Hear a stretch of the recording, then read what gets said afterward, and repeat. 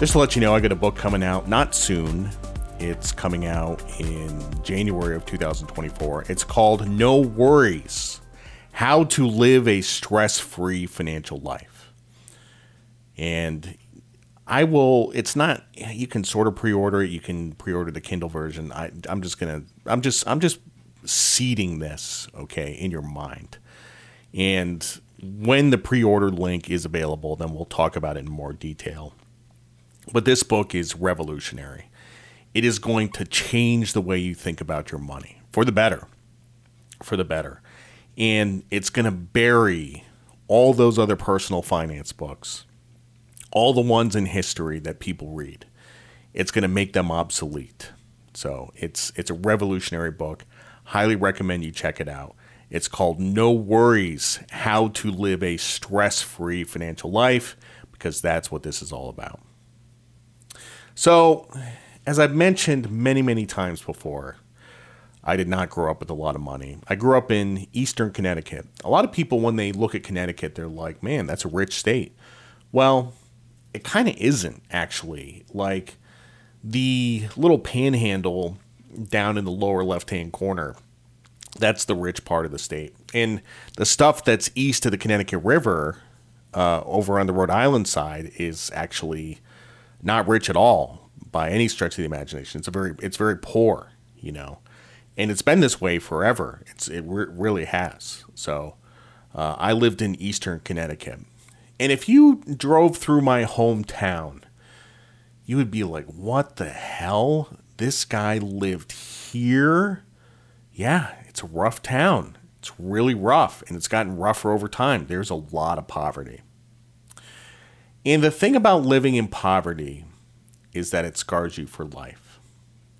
You know, you make certain habits living in poverty, and you never break them. Do you know, I do this. I don't know if you do this. I sort of subconsciously measure out the amount of shaving cream that I put in my hand when I shave. I don't want to use too much, because then I would be wasting money. And keep in mind, I'm a millionaire. I've made a ton of money. I don't need to be worrying about like 2 cents worth of shaving cream.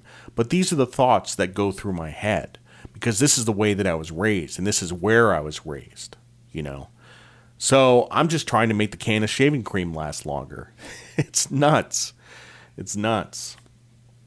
You know, I use the same razor blade for 2 months, maybe, before getting a new one. Although I might not be alone in that, because razor blades are super expensive. But I make razor blades last. So stuff like that. You never get out of these habits. Like I talked about with the making bread. You know, I went through a period in my life, we got a bread machine, and I was making bread every week to save like 54 cents at the grocery store. All this work, all this effort, all this mess got to clean up. I was saving like 54 cents. And we did this for years, you know. It was nuts. And that type of financial trauma is like in your body. Like it's in your cells.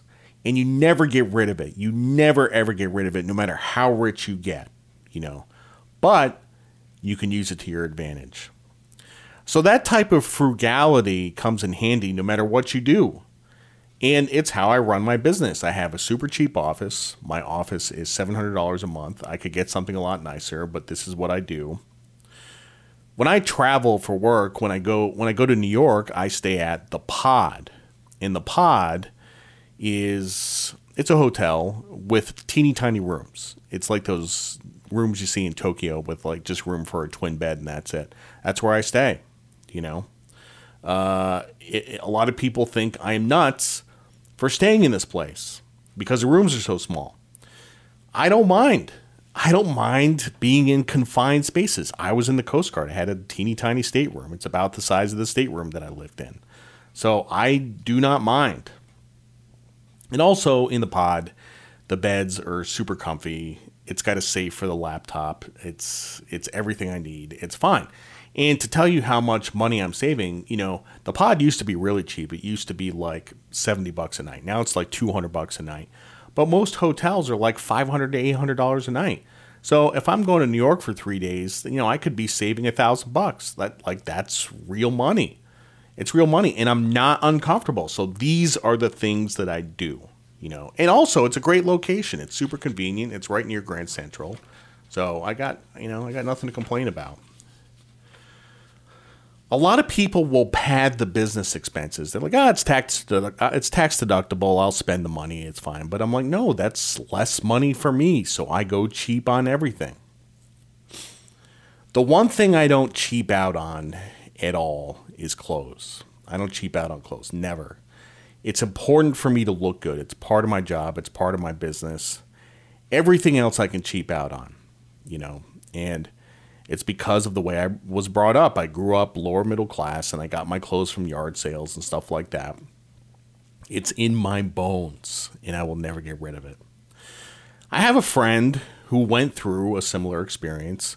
He actually grew up pretty wealthy in a wealthy town, but his dad's business was failing, and they had to cut back on a bunch of stuff. They had to sell their furniture. They were selling cars. They were selling furniture, and my buddy, who's a great guy, experienced shame because of this, because he was the poor guy in a rich town.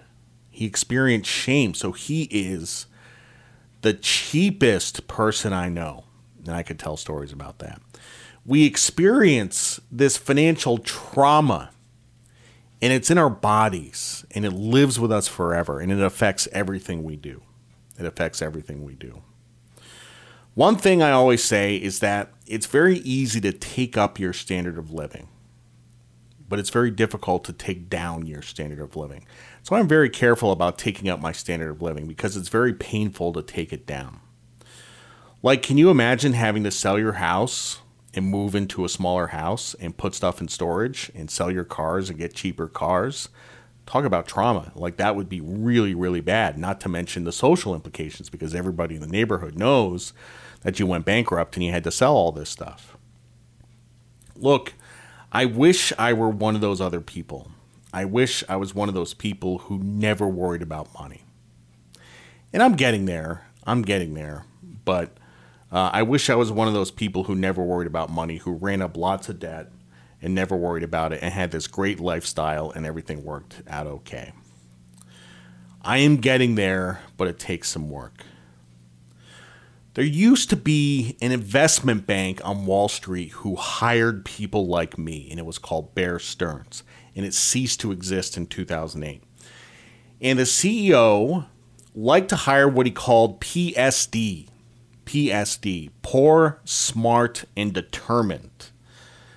And it was a really weird place to work. I knew people who worked there. They had crazy stories about it. And, they gave you no resources. They gave you no computers, no anything. You had to scrounge it all up for yourself. They wouldn't even give you pens.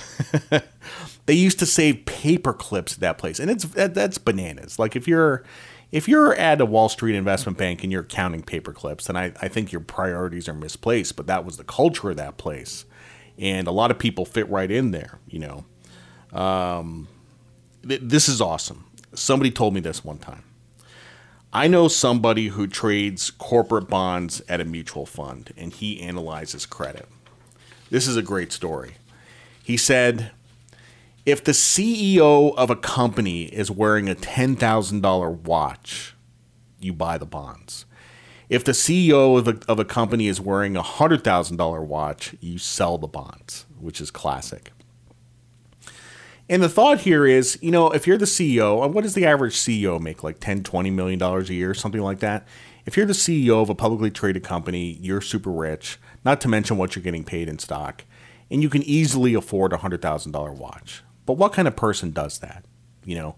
If you're a CEO and you buy a $100,000 watch, that says something about you as a person. It says you're a free spender. And it says that your spending habits in your personal life probably mirror how you're going to run the company. You're not going to be thinking about cutting expenses. A Rolex is a nice watch. You can get a Rolex Submariner for $15,000. You can get a Patek Philippe, but that is just excessive. And by the way, I have a few $10,000 watches, but I do not. Unfortunately, I do not have a $100,000 watch. That's a bit excessive. There is no reason to carry around this financial trauma. And I know that lots of you live with it on a daily basis. You know, growing up in poverty scars you for life, and it changes, it distorts your relationship with money. It distorts your relationship with money. But the good news is that it gives us good financial habits. It gives us good financial habits. The bad news is we don't take full advantage of life. We never get to the stage where we're thriving because we're always worried about surviving. And human beings are very good at surviving. You know, we were good at surviving as hunter-gatherers. You know, you find food, you find a cave, you find shelter. But thriving is a different story altogether. We don't thrive. And poor kids are not good at thriving because they're always waiting for the other shoe to drop. They're always waiting for something bad to happen, you know.